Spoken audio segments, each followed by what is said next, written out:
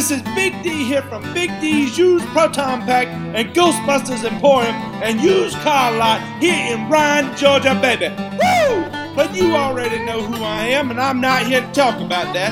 I'm here to talk about our huge end-of-the-world sale we got going on right this minute.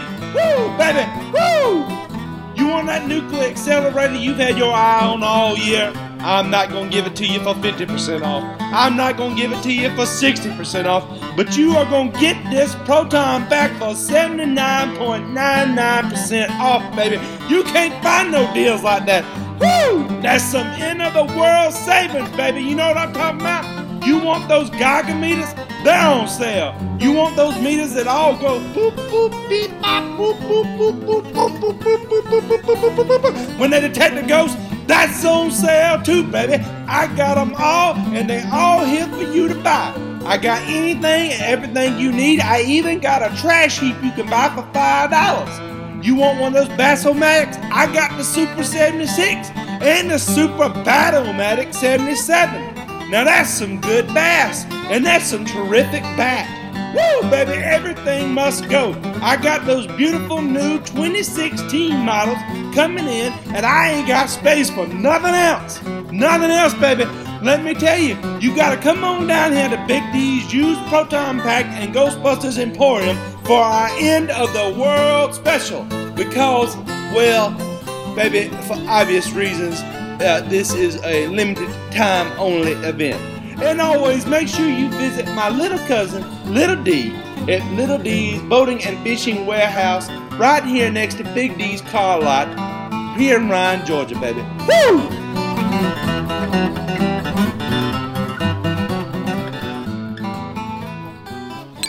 According to my source, the end of the world will be on February 14th in the year 2016. Valentine's Day. Bummer. Let's go! I know the hurricane, listen to yourself. Still Playing with Toys.net presents The End of the World. The Ghostbusters Interdimensional Crossroad, the biggest podcast since 1909. And now it looks like it may actually happen. News, interviews, and commentary on everything Ghostbusters. Do not open until Doomsday. Here are your hosts, Elaine, Milton Anglin, Troy Benjamin, and Chris Stewart. So be good, for goodness sake. Whoa, somebody's we coming. We have to get out of here. We've got to find a judge or something.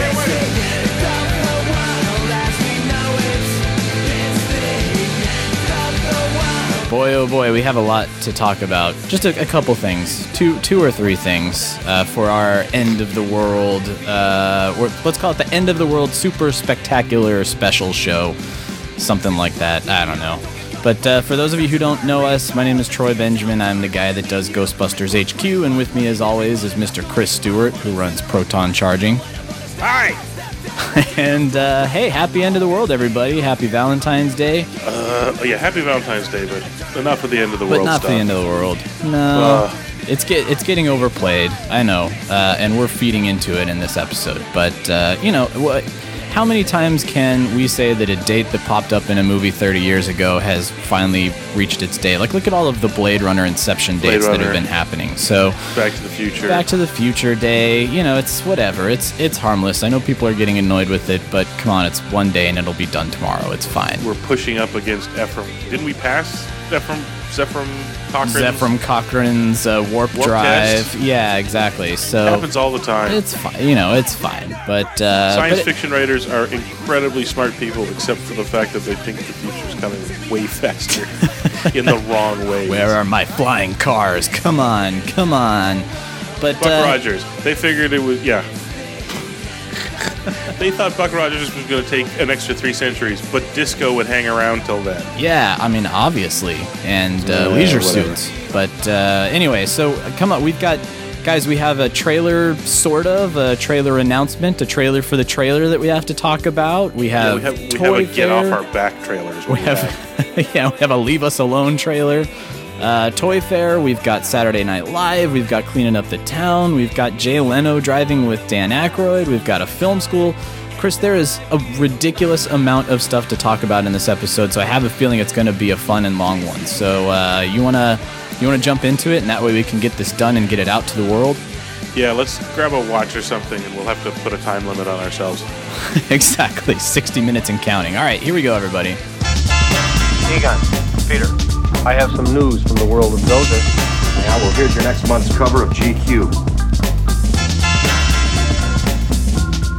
All right, we got to lead with the big story. Early this morning, as you're listening to this on Sunday, February 14th, 2016, we got a trailer. It's not the trailer that everybody was expecting. It's actually a trailer for the trailer, what they're calling a trailer announcement. But it hit the internet at about 1:30 this morning after Saturday Night Live aired, and it snuck under the radar, Chris. It was our good friend Stingray alerted us in the wee hours of the morning that it had hit, but at the same time, Paul Feig put this picture up in his avatar on Twitter that said, "The end is nigh." And then if you looked really, really closely, there was a URL link in the very bottom of the picture, and that linked you directly to this YouTube for the announcement. So for those of you that haven't seen it, I'm sure you've already seen it. It's a quick 30-second video that has a few shots that Chris and I are going to dissect shot by shot in a second here. But let's start at the beginning. Let's start with the fact that we just got word that there's some significance to this URL that Paul Feig has put on there. I mean, despite the fact that it also links to the YouTube video, Chris, but he's told us that this number has some significance, and you and I are puzzled. What do these numbers mean? We have a feeling it's the 000917 that Paul is talking about that's significant. So I'm thinking September 17th, nothing really notable about September 17th. They've already mined Rey's ecto goggles from the first movie, so that's probably not it. The numbers from the Geiger-meter from Ghostbusters 2, they've already kind of hit. Boy, I don't know. Short of if I had time to really quick just scrub through Ghostbusters and look at the numbers that are on Egon's calculator or something, I have no idea what this number is supposed to mean. Do you, Chris? It's the numbered offshore account where Sony's paying us our money. That's our shill money. Exactly. So at any rate, so hopefully we'll come back to that once we figure that out, and hopefully you guys out there in TV land can help us figure out what the significance of 000917 means. But let's talk about the trailer. So first of all, 3/3/16, everybody. That's when we're going to get a presumably full trailer for the new Ghostbusters 2016. It's a little bit after the end of the month. I mean, technically, if we're holding Paul accountable to what he said about a trailer hitting before the end of the month, this is a trailer, so we'll give him that. But also, a couple days after the end of February, we're going to be seeing this trailer. But in this announcement, we don't see the Ghostbusters, we don't see ghosts, we don't sort of get a sense of anything except for the scope of the movie, right, Chris? You kind of get a John Landis, here's the entire National Guard and U.S. Army and Navy and Air Force and police force and everybody showing up to this one location because something is happening. You get the scope of the movie right away, which is kind of nice. Yeah, well, presumably it goes hands in hand with Paul Feig's, the little avatar of his, The End is Nigh. Presumably, they're all heading off to face whatever is going to end us. Yeah, whatever's threatening the end of the world, exactly. We don't see a lot more than that. Just soldiers and cop cars. Yeah. It's a short 30 seconds. There's not a lot here to dissect, but I thought maybe we could just kind of go shot by shot here, Chris, and kind of talk about the things that are notable to us. It opens with a beautiful Manhattan skyline. Obviously, you've got a ground where we're at. Then you get the first word of the who you gonna call.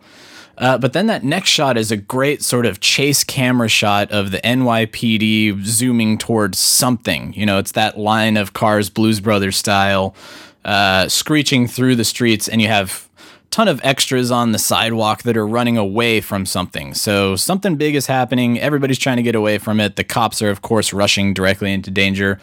Super cool. Then we have our next card. Then we get the "what do you need from me" shot. All of the army guys with their automatic weapons in hand, with the police tank cars all running towards stuff. The army is amassing. Now, here's kind of what's significant. We have the army. They're all stationary. They're in a position where they're pointed and holding the line at something. Some of the army people in the background have their guns trained kind of high, like maybe there's something really tall on the horizon. But it looks like the majority of them sort of have their guns trained directly at something that's ground level. So what could that be, I wonder? What are they trying to stand their ground and hold something back from? I'm not going to be much help to you, to be honest, because I went through looking for other things, like the shot with the... I apologize, everybody. I'm once again ill. Chris is sick again. Poor timing. Poor Chris. But I went through it looking at things like in the shot with the soldiers hopping off their trucks there, we can see smileys in the back. Oh, yeah. Yeah, on the awning in the background at the restaurant. I started this just on my own anyways because I do stuff like that. But then a lot of people of a certain inclination started claiming that this is all ripped from... like Sony's Godzilla or something like that. Yeah, like, or somebody mentioned it was the original Michael Bay Ninja Turtles that they pulled all this footage from. No. So we see a Smileys. We see the NYPD cars that we saw in some of the production shots. I also am completely fascinated with the soldier guy whose helmet doesn't fit him right. He's right there, too. Like, you can't miss him. That's the funny part. He hops off the truck and, son, you better be fighting ghosts because if anybody's got a gun, that helmet's not going to help you. Like, his forehead's wide open. Ill-prepared extra. Yeah, exactly. Fix that strap, soldier.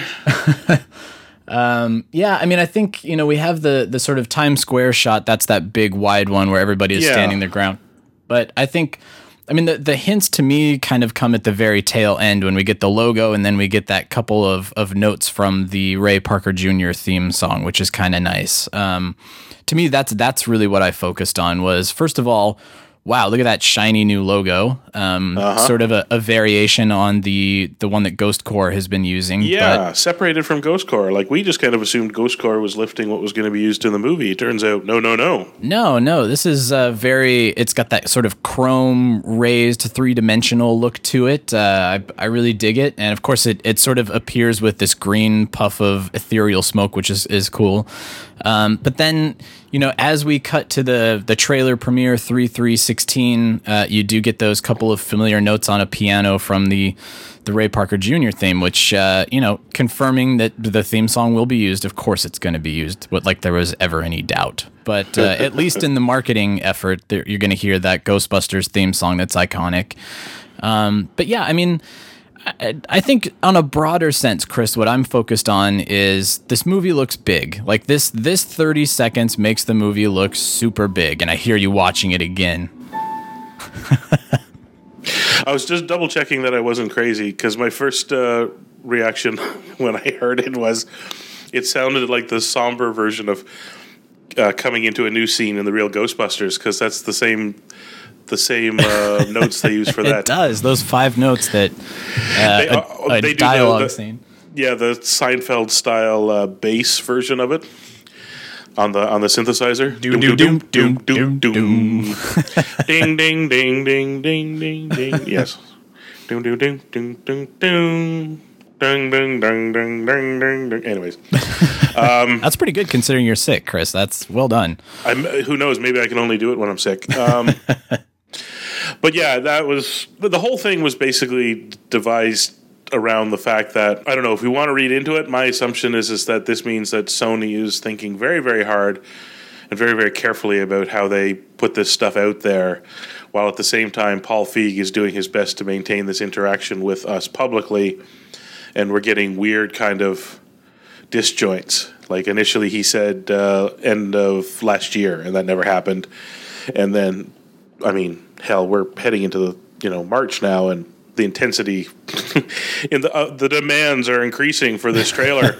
And he said by the end of this month, and of course now it turned out that whoever's doing the planning, I'm assuming it's not him because he's calling out things that are blowing past. They changed it to March 3rd, so they've gone with, they've tried to find the middle ground, which is we're not prepared to show you, for whatever reason too, right? I mean, it could be that there's a particular shot they want that the effects aren't done in yet or something like that, but they don't want to release a full trailer yet, but they know we're going absolutely bat guano, so they released this. It's happened before too. I'm trying to think which movies, but I know it's happened a couple of times where they've released. I think it was maybe Winter Soldier. Yeah, there was. I think we've seen it before. And Civil War, even. I think they did a little. I mean, it's not uncommon now, especially given all of the social media avenues that they're trying to premiere things on. So, Instagram will get a quick, look, Jurassic World just recently did it too.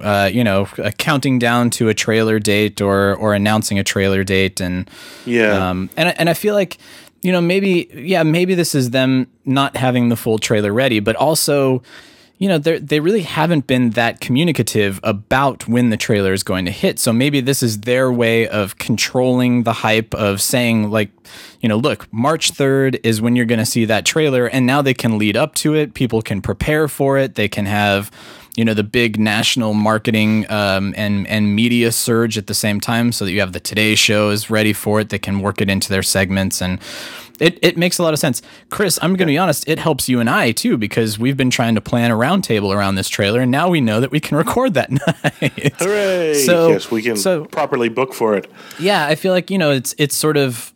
It's serving two purposes. One, it's sort of saying, yes, we hear the demand. We know you guys want to see this trailer. It's sort of satisfying that just for a moment. It's sort of giving you an appetizer and a amuse-bouche or whatever it's called, palate cleanser leading into the trailer, but it's also helping us focus on when that trailer is going to hit, and it becomes more of an event now. It's as opposed to, hey everybody, this trailer just popped up online, let's all talk about it. Now we can circle around this date as an event, which is pretty cool. Yeah, well, that, and once Paul Feig said by the end of this month, and then it turned out they decided it was going to be the 3rd, I think they had a pretty clear idea if something didn't show up before the end of the month. Everybody probably would have torn the internet apart. Yeah, exactly. The hysteria that would result. So February 29th to remember. Well, all right, so we have this 30-second trailer that came out. At the exact same time this morning, a new one-sheet poster appeared, which uses this new same logo with the blue background and has the Who You Gonna Call tagline on it. Again, they're really branding it with the Who You Gonna Call. Yes, to all of the people that are grammatical sticklers, there is a question mark at the end of it now. I know that there was some concern earlier that there was no question mark on the Who You Gonna Call, so they've corrected that. There is a question mark there. Jeez, people, always fixating on something. But this poster is pretty great. It's very reminiscent of the original teaser poster back in 1983 and some change, where you just have that No Ghost logo, you have the Who You Gonna Call in 2016, and you're ready to go. So very simple, very clean, very streamlined, and also, very nostalgic, which I really dig. Okay, we've got the trailer announcement, we've got this new poster, we have so many other things to talk about, especially with GB16 and Saturday Night Live and classic Ghostbusters. And I feel like, we could keep talking about this, but we got to move on. I'm looking at the clock that you had me set up, Chris, and we got to keep going. So 5 minutes max. 5 minutes max. So let's talk about, we're going to come back to Toy Fair, but what we had scheduled was a little bit of Lego discussion, because this was also sort of a big reveal, a big announcement. Paul Feig said, check my Twitter tomorrow morning for a super cool announcement. And that's where he revealed the GB16 Lego set that we haven't talked about on the show. So it's the Ectomobile, it's the 4 new Busters, it's the Ecto 2 motorcycle with Kevin. There's some gear. There's a Jersey Devil Japanese spirit-looking demon monster thing that comes with it.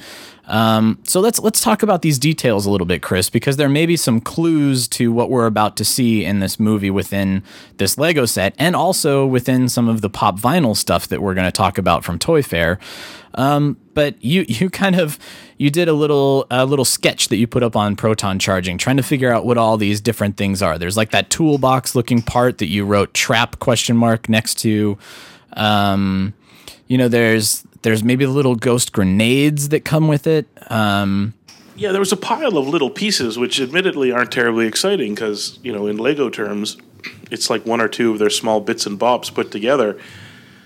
And as a result, nobody really fixated on them, but they're there for a very specific reason. And it just occurred to me that we might be, although in very simplified form, be looking at stuff that we are kind of been on the lookout for. Like the trap's probably in there somewhere. We just probably don't know. Don't know what it is. Yeah, exactly. And so I'm gonna throw out a spoiler alert, everybody. I don't think it's this big of a spoiler, but there is something that's revealed about Kevin within this Lego set. So if you don't want to know a quick spoiler, hit the 15-30 second jump on your iPod there. But so Kevin has a reversible face, sort of like good cop, bad cop in the Lego movie.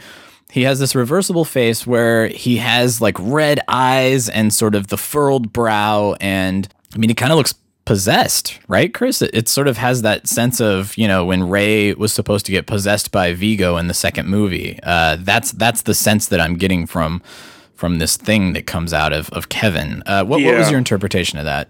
I don't know that there is any other one. I mean, red eyes is the universal for I'm possessed. So yeah, it's not I'm like Kevin has an anger problem. Yeah. Yeah, exactly. Since we know he's not, he's a normal looking guy most of the time, that he has red eyes probably means he's, well, maybe, I don't know. Maybe he is the bad guy. Oh, man, maybe Kevin is the bad guy? Maybe he walks among them. That's a long shot, I think. Yeah, I think that is a long shot. Somebody posited that Kevin is a little too zealous of a groupie that enjoys the Ghostbusters a little too much, and he shows up with his name tag taped on, and he's kind of a crazy pants. I don't think that's the fact either. That might be interesting. That would be a different spin on things, but it's interesting. We know that there's going to be a duality toward Kevin, but we're not entirely sure what it is. If he's going to get possessed and prove to be an enemy, or what's going to happen. So interesting. Why does Lego always reveal these spoilers? I remember this with Star Wars too. There were spoilers that were released through the Lego set, and you go, but through the Lego set, how is that? Oh, I get it. Well, mind you, for Star Wars, the soundtrack was the big spoiler. Well, yeah, true, exactly. The death of Qui-Gon. Anyway, so. But it's not the only one either. We've got a couple other spoilers starting to leak out now. Yeah, a couple other spoilers. Do you want to while we're in spoiler alert territory, people? If you're hitting that skip button, keep going. Chris, do you want to tell us what those were? Funko, who seems to be between them and Cryptozoic, they seem to be Cryptozoic and Diamond Select Toys. They seem to be producing 80% of all the merchandise we're going to see this year. Because Funko announced no less than, how many different figures? It's hard to. I'm trying to think, but the Toy Fair hasn't officially quite started. I think it's about to. But the setup was done by Friday, and pictures started coming out, and as well as the. I would have to say they're either the Toy Fair guides that everybody gets, or they're the ones that Funko themselves are handing out. But that's their literature that they hand out at their booth or something. Yeah, they have. They're making Funko Pops, like the ones we saw for the original Ghostbusters, the classic Ghostbusters, but they're making them for the new movie.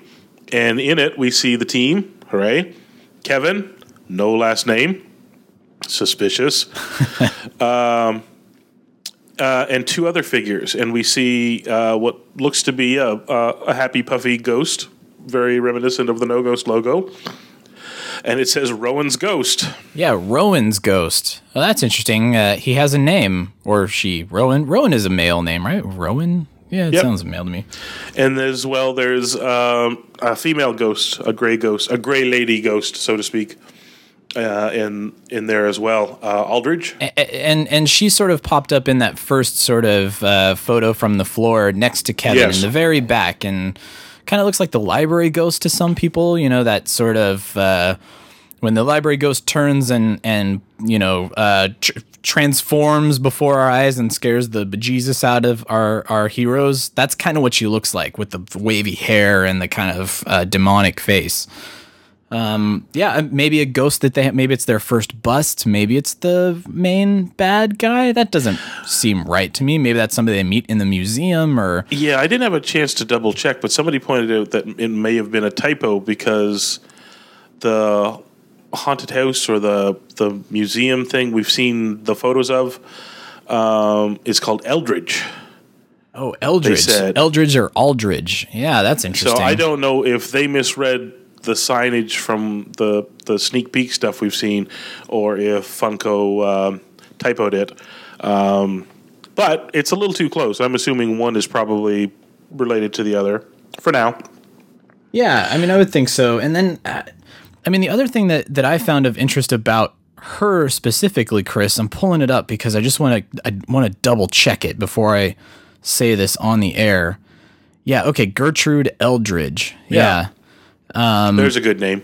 Yeah, Gertrude and it's very 1800s ghost, which I like. Yeah. I'm trying to zoom in on her. Yeah, because I guess I'm mistaken. So I'm glad that I looked at this because I feel like she was in like a Civil War outfit or something. You can't really tell from this photo, but yeah. So of interest, we're starting to get our first look at some of the ghosts that are going to be popping up, and getting a sense of new things coming out from the merchandise. So Let's keep talking about merchandise while we're on the subject, Chris. We'll skip ahead on our rundown a little bit because we got a glimpse, I'm assuming it's just a mock-up for now, but of the cover of Ghostbusters Monopoly. This has seemed like a no-brainer for the longest time. I think people have even created their own custom Monopoly games to sort of be Ghostbusters themed. But so we're getting word that a new Ghostbusters Monopoly is in the works and should be coming down the line. I would assume this summer to sort of coincide with the huge wave of stuff that's going to be coming out. And then, so the other thing that we didn't talk about in Funko's land is Playmobil. So, Lego and Playmobil kind of have been... Is rivals? it Playmobil or Playmobil? Playmobil. I've always said Playmobil, but Playmobil probably makes more sense. Well, the thing is, they're European, so sometimes Playmobil. Yeah, Playmobil. I don't know. Yeah. Canadians have always called it Playmobil. Playmobil. Well, so they've always been this sort of the counterpart to Legos, but so coming out of Toy Fair, there was an announcement that Funko has struck a deal, and they're able to now release those Playmobil action figures. So Ghostbusters 2016 figures coming out in that style too. We've gotten a good glimpse at those. There was so much stuff. We're probably not gonna be able to talk about all of it, Chris, because there were those little emoji ball things. There were NECA's got the Ghostbusters license again, and they showed off a couple of these big statues that they're working on. Amazing statues. One thing I will say about the MyMojis is I like to believe that if anybody's making little figures, like emoticon or emoji style figures are out of them, that perhaps we'll see, like with Civil War did at the Super Bowl, that the Twitter and such will officially be displaying Ghostbusters emojis. An emoji set. Yeah, exactly. That's what we have really needed. If anybody doesn't know what we're talking about, if you go on Twitter and you type in hashtag Team Cap, for example, or Team Iron Man, when you post it, the hashtag will stay, but it'll get a little emoji head next to it, which is awesome. Yeah, they did that with Star Wars too. It's cool. So hopefully that comes with Ghostbusters as well. We have to talk about our friends at Cryptozoic because they've got a lot of stuff that they've been showing off. They had that cool lava lamp, but I think the coolest thing that came out of Cryptozoic is a fan club kit. Do you think that they're going to be heading up a new official Ghostbusters fan club, Chris? I think they'll be liars if they don't. Yeah, it's a box with a clear plastic front, and they call it a fan club collector's kit, I think they called it. And it seems to, it's the thing about Toy Fair is a lot of this stuff sometimes is half mocked up. Like their lava lamp is beautiful, but they have the lava lamp, but it's the... how do I put this to people? When you're making merchandise, a lot of stuff gets mocked up using stickers and cardboard, which upon close inspection doesn't look super awesome. But it's intended that it'll be, what we're used to, which is, awesome plastic and printed plastic and all that when it comes out. And the same goes for the collector's kit. We can see they put in a series of trading cards, like they look like the top style ones. Yeah, those look cool. It looks like a vial of slime, a name card, like one of those clippy name tags. Yeah, like an ID badge kind of thing. Yeah, ID badge. What else was there? There was a whole bunch of stuff. There were a couple of like luggage tags. What are those on the very or top there? Keychains or something. Yeah. Just a whole passel of swag, and then in the back a certificate of authenticity. Your official Ghostbuster You're officially certificate. a Ghostbuster. That's Man, right. I hope that's what that is. Yeah, Cryptozoic, if you're listening, if you bring back that certificate that says that you are an honorary Ghostbuster, that's gonna for the kids. Think of it for the kids. Yeah, not for us. All ages. Yeah, exactly. Of all ages. So they've made no official announcement about a fan club, but who makes a thing that you quite obviously give out to members of a fan club if you're not doing the fan club? Yeah, exactly. What I want to know is what that means then. Like, sometimes you sign up for a fan club and it quite literally is... I mean, we're in the internet era, so these things have kind of died off, but you used to sign up for your fan club and you got... Like they were offering, you got some cool stuff like a patch or a button or a card. And then quite often you'd get little regular, newsletter updates or something like that because it was meant to be, a club. And then I think the last hurrah would have been, the 2000s. If you recall going to the store and you saw like Buffy the Vampire Slayer magazine and stuff like that. Yeah, those were quite often, you could buy them individually, but inside them you could also sign up for the fan club, which was just kind of like a special subscription. Yeah, subscription with a couple bonus items, that kind of thing. You sent in extra money. You got exactly like this case. You got some extra bonus stuff like a patch. I did the Star Trek one, which came like a cast photo and stuff like that. Woo-hoo. And then they just keep sending you the magazine quarterly or whatever. And now we're in the internet era and kids don't like paper anymore. Print is dead.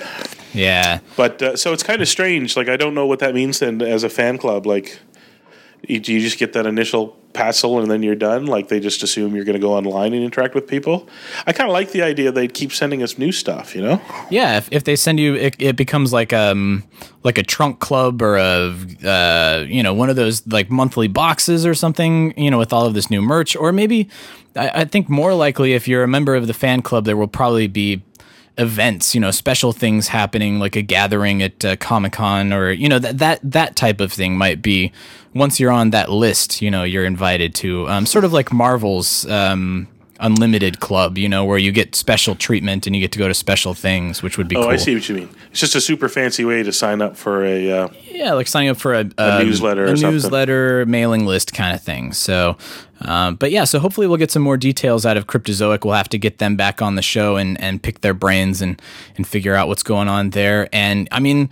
Geez, I know it's Toy Fair, so it can be kind of overwhelming. There's so many things. There's like barbecue aprons and ice molds and anything and everything that you can merchandise is basically shown off at Toy Fair. So there's too much for us to talk about on the show. Way too much. But the chances are, if you were looking for something, like if you were looking for a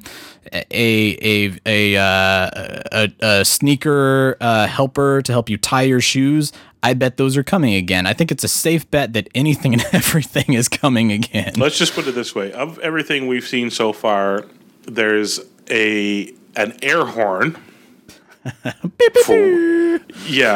And a beer pong table. Oh, yeah, on the beer pong table. Once you're producing an air horn and a beer pong table, I think it's safe to assume anything you want is going to get made. I'm not going to lie. I kind of want that beer pong table, but yes, that deep down, I'm still. Thing. Yeah, that's what we like to drink and make it competitive. Competitive drinking. We're terrible people. So let's keep talking about Ghostbusters 2016 while we're on it. We're kind of jumping around a little bit on our rundown, Chris, so I apologize. We'll keep talking about Ghostbusters 2016 here, Chris, because we have some breaking news just out of Toy Fair.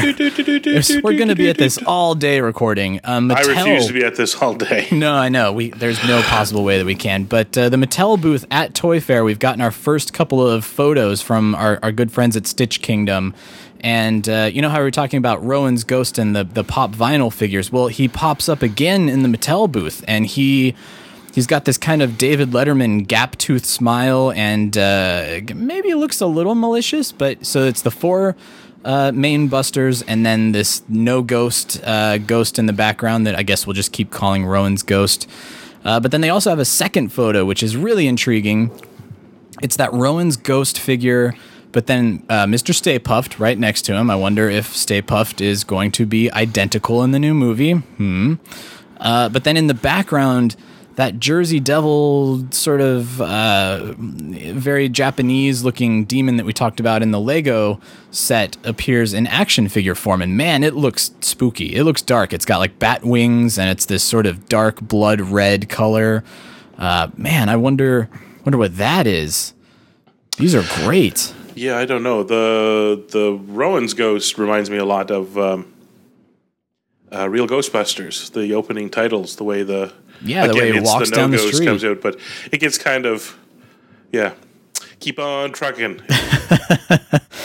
Yeah, so all right, so that's interesting. I hope everybody can see these photos, but after we talk about them here, but there's definitely a real Ghostbusters influence in this movie. It seems like we've got Kevin's motorcycle, we've got Rowan's ghost, who appears to be like the no ghost guy from the opening titles of Real Ghostbusters. It's pretty cool stuff. So let's keep talking about 2016 stuff, and then we'll move on to our other stories, because we have to talk about Dan Aykroyd and Jay Leno we're seen driving around Highland Park, California earlier this week. And it was right down the street, literally from my office here in LA, which was actually really aggravating, because if I would have known, I would have gone down there and we could be talking about this on the scene. It would be breaking news with me actually interviewing people, but I didn't know about it until after the fact. That's beside the point.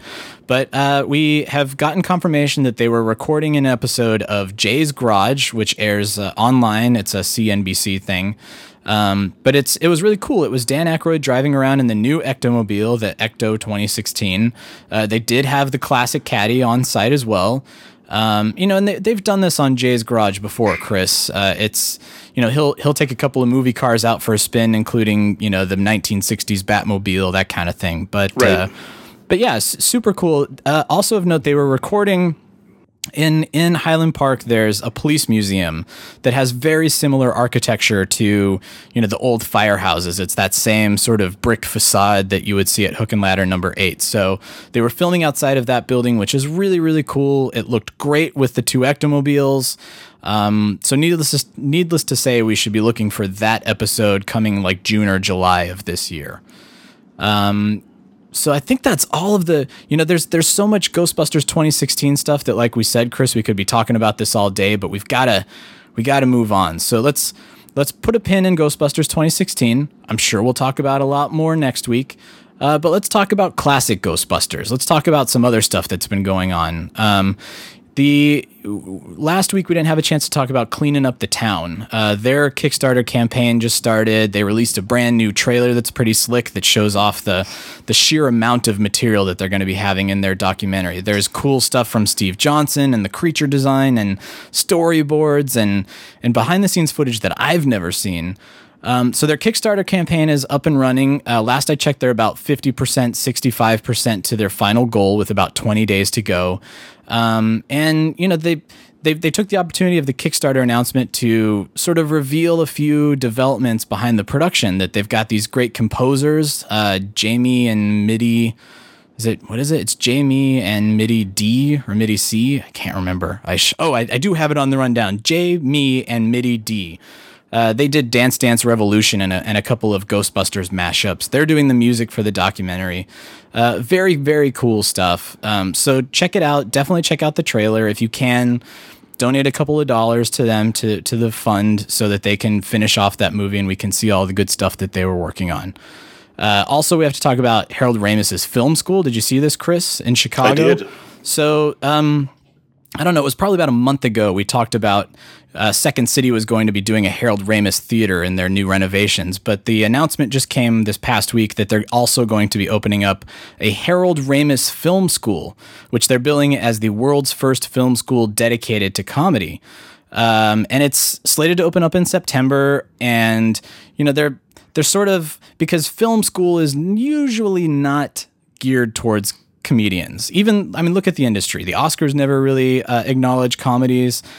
People aren't really trained in comedy. It's a very difficult skill to master. So that's what this film school is going to do. And then if you look at who's on their board, Chris, it's Steve Carell, Eugene Levy, Keegan-Michael Key, There's Paul Feig is on there. There's big players in Hollywood's executive circle, like Doug Belgrad, who's president of Sony, Emma Watts, president of production at Fox. So, I mean, it's a really great opportunity for people that want to learn the art of filmmaking for comedies. And I'm also just excited that the school is going to be run by my former employer, Trevor Albert, who I was an assistant for several years. You might recognize him. He was the producer on Groundhog Day and Caddyshack and Vacation. And he's a patient and very funny dude. So I can't think of a better person who's going to be teaching the new crop of students. Chris, I'm thinking maybe you and I will go take a couple classes. Why not?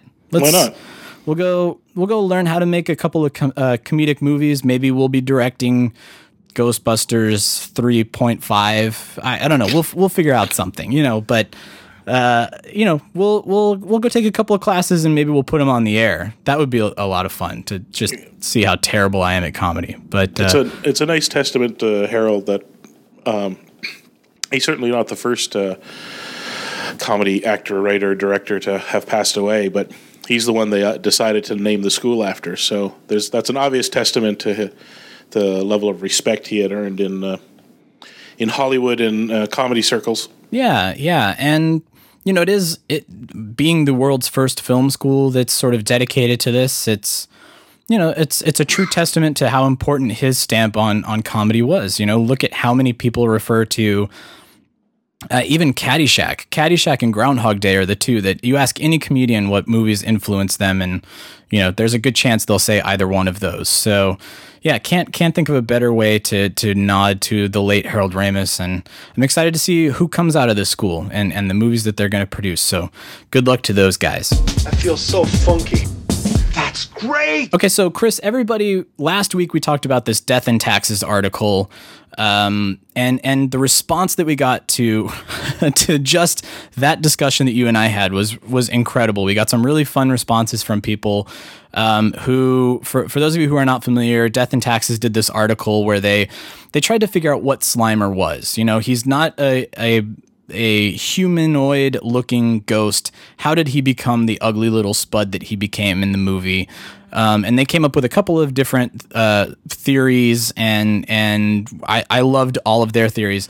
The best part is that you guys reached out to us with your theories, and we have a couple that we wanted to play here on the air. So the first one that we got came to us via email, so we don't have audio of it, but it's Andrew Schaefer. For those of you who don't know him, he's writing that Ghosts from Our Past book that's coming out to tie in with the new Ghostbusters 2016 movie. He sent us an email, and Andrew said this: I listened to the latest Crossrip, and I had some thoughts. According to the role-playing game, the Spud we call Slimer is a Class 5 spectral entity that was composed of spectral energy, PKE, resulting from ritual summonings at the hotel.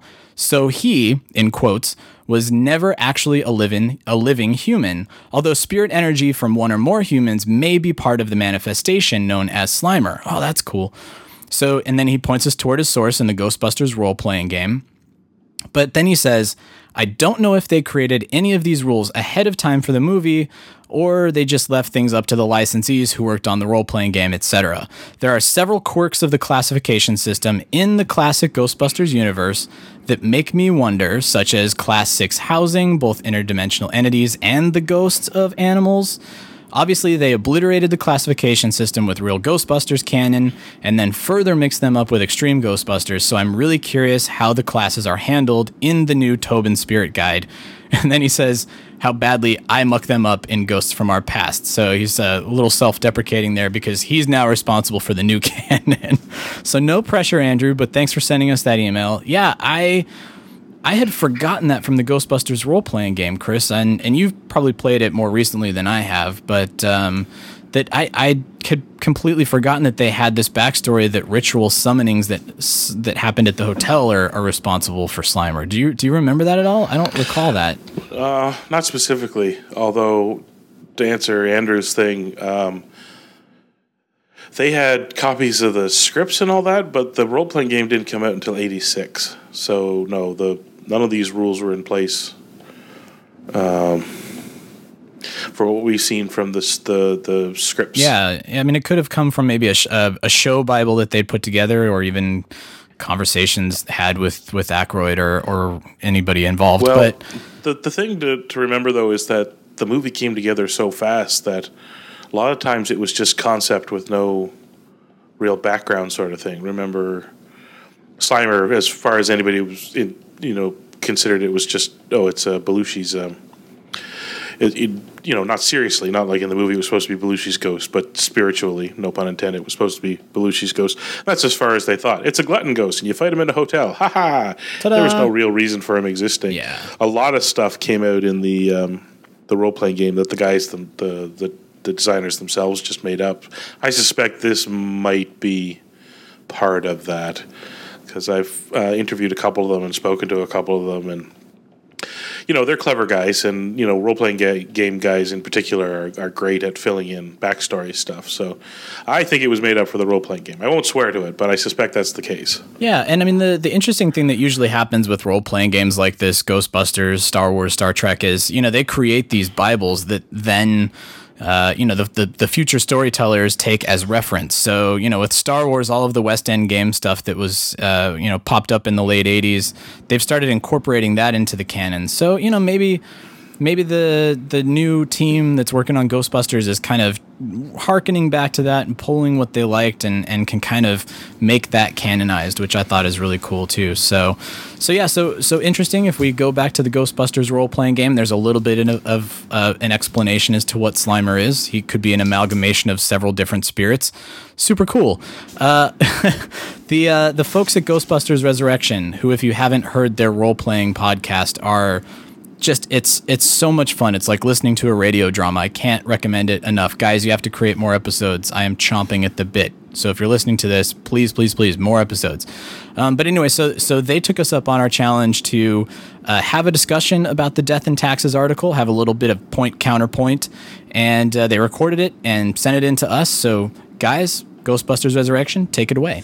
Hey, this is Doug Banks and Josh LaForge. Yo. And we're from Ghostbusters Resurrection. We're recording this because of the recent episode of the Interdimensional Cross Rip. They talk about an article on Death and Taxes about Slimer and some of the ghosts that you'd see in Ghostbusters, and really how there's two kinds of ghosts. There's these weird monster things.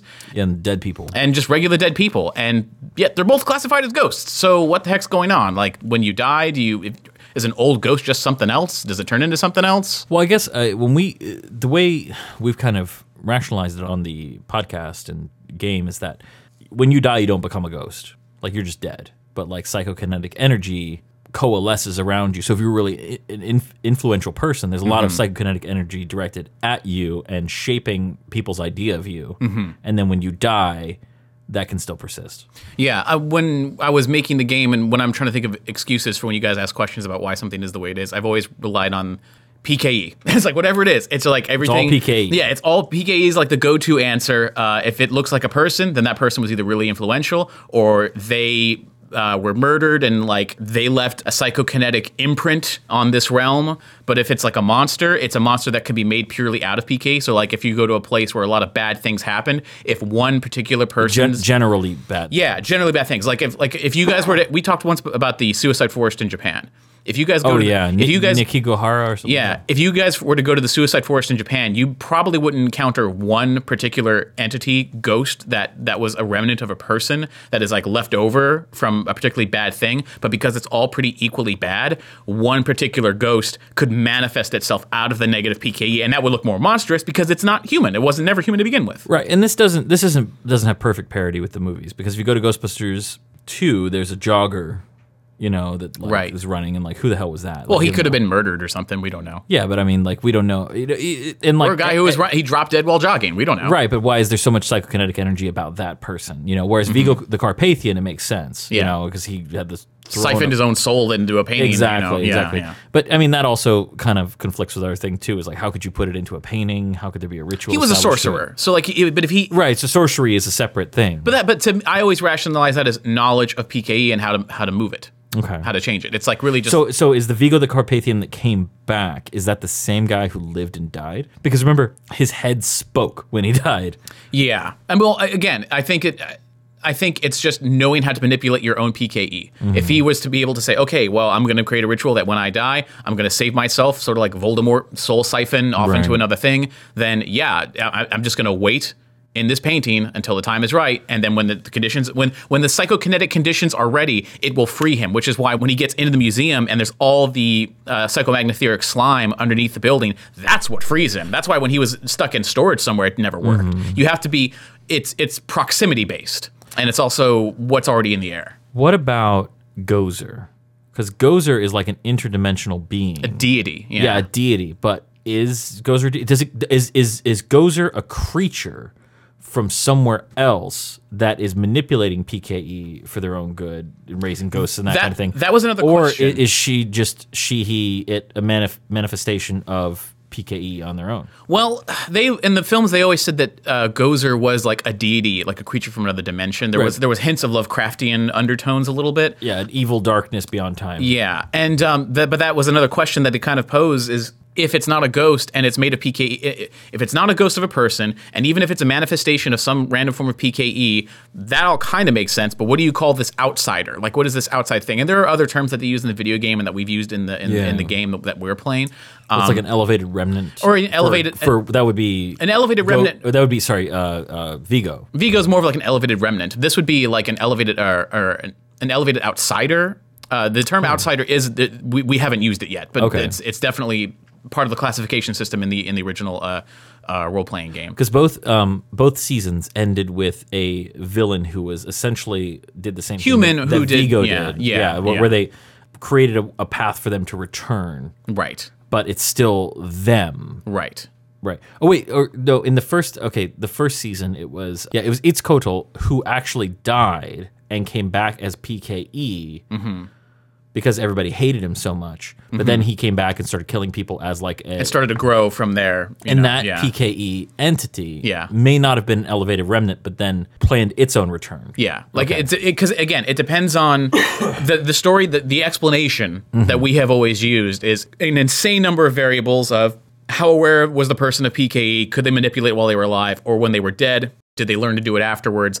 What was the circumstances surrounding their death? So it is a lot of each individual case. You guys have treated like a puzzle because it is a game after all. Right. And see, like the ghosts, I think all of it, like even the elevated remnant and Slimer fit into that PKE explanation. Yeah. The problem is Gozer. She's the one who throws the... Well, my explanation for that, to fit it into that same... Because like the terror dogs, like that whole thing, it does not fit at all. There's also the theory that's brought up is that not only the PKE explanation of something like Slimer in a person, but this outsider thing is just from a realm where PKE could be more of a physically seen thing. It's another dimension. It's a higher dimension than us. Whereas like a higher dimension you could like... They talk in Interstellar, like you could see time. It could be like a valley or a mountain. Well, maybe PKE is a similar thing in another place, and these are creatures that are of another place that when they can come here, they can just see it all around us and they can manipulate it however they want. Interesting. So that's just, again, these are just theories that we use in order to make sense, because when you guys are playing the game and you run into something, I at least have to give you an answer of how it works. And my excuse is always,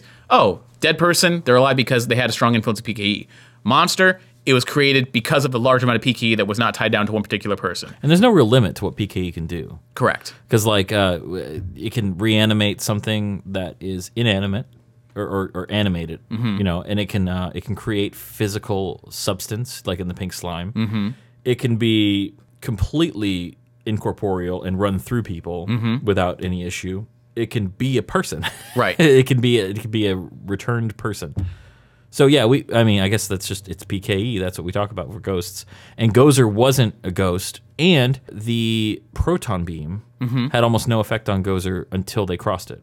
Correct. Because it wasn't even an effect on Gozer, it was an effect on the door. It was the door to blow Gozer back where it came from. Whereas, again, proton, the other explanation of proton beam is that proton is a positively charged, thing, and a spectral entity like a regular ghost or a deceased person is probably made up of a cloud of electrons. Well, opposites attract, positive, negative. That's why a proton beam can pull something into a trap. Yeah, but you know what? It's loose. But hey, I was going to say, Vigo was not made of a cloud of electrons. No, he's something he's else. not an electron cloud. But again, an electron cloud, that's kind of a loose way. That's a layman's terms, trying to just explain it to somebody who's not a Ghostbuster. If I look at you, what I'm seeing is an electron cloud, essentially, because that's what surrounds every atom. You know, even hydrogen, there's a cloud of a single electron around it, and that's what interacts with things. But I don't think that he doesn't have mass. You know, right? He has mass. He was more physical than some of the other things they fight, because you can see through some of them you can't. He picks up a baby and the baby doesn't explode. You know, like it's true. Yeah, he's not made of antimatter. Exactly.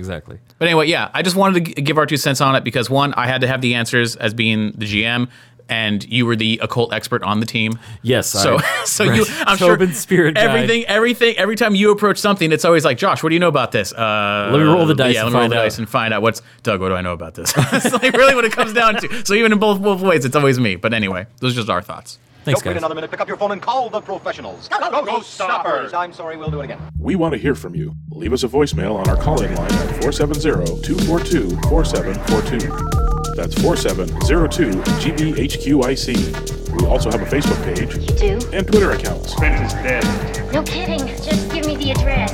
Search Facebook for The Ghostbusters Interdimensional Crossrip. On Twitter, look for Troy at Ghostbusters HQ and Chris at Proton Charger.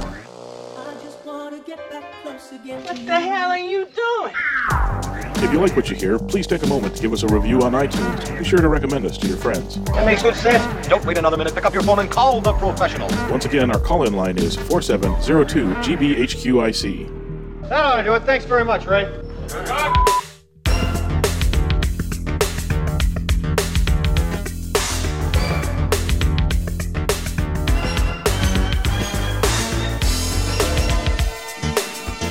Chris, we almost kept it under an hour. Just barely. But, and I don't know how we did it, because I had a feeling that this was going to be about a 2-hour episode, but we were able to keep it short and succinct. So, I need to get your final thoughts. I know you're sick. I know you're under the weather. You just want to sit and have some chicken soup and watch some Netflix. But tell me your final thoughts on this, Chris. What do you think about the trailer announcement? What do you think about all these toys? Tell me what's on your mind, sir. Nothing. No. That's not true. No. I'm fairly excited. What's on my mind is Toy Fair, because every year Toy Fair spits out good stuff, and I'm curious, like, in the years where there was an anniversary to the movie coming up, Toy Fair usually had a little spike of Ghostbusters stuff. Over the last couple of years, there was little bits here and there because the license was still going out, like the Marshmallow Shooter guys and all that were putting together their products, which is great.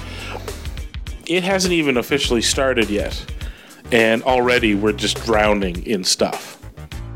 Like literally drowning in merch that's coming out. Like we couldn't talk about it all. Yeah, we can't even keep up. We can't organize it fast enough to talk about it on the podcast. And all of it could be talked about for ages. Like Cryptozoic showed off their not 1, not 2, but 3 different aprons, cooking aprons, right? Aprons, the blind bags. We didn't talk about those. We didn't talk about the trading cards. The blind bags where we found out that the figures are loosely modeled after. Well, not loosely. The guys are heavily modeled, but the rest of the figures are loosely modeled after Dapper Dan Schoening's art from the comic book, right? Like, just there's too much to talk about. Like, my final thought is, at a certain point, you and I are gonna have to figure out how we dial in on this stuff, right? Like, do we just pick particular faves to focus in on? Do we do like a bullet form? Like, what the hell are we gonna do, man? Yeah, or are we gonna have to do a full merchandising offshoot because there's just too much to talk about in the main flagship show? I don't know. I mean, it's just gonna get to be too much. But dibs. Okay, we're calling dibs on an offshoot podcast called Raise a Cult. Raise a Cult Bookstore. There you go. Where we do nothing but talk about merch and the Coven, our best to the Coven.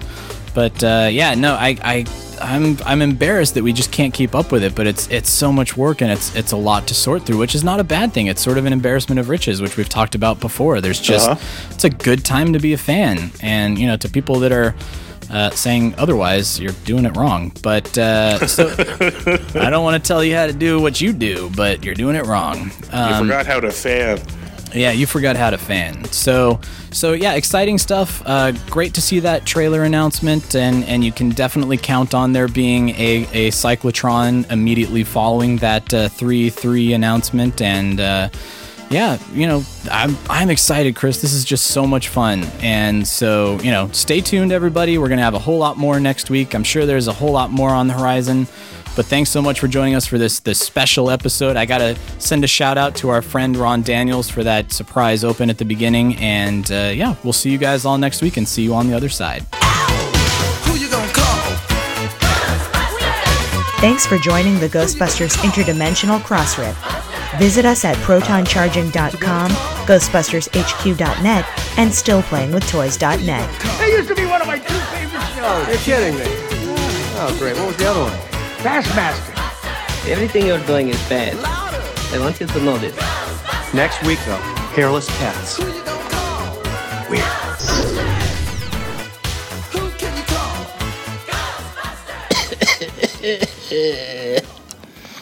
I'll be better next week.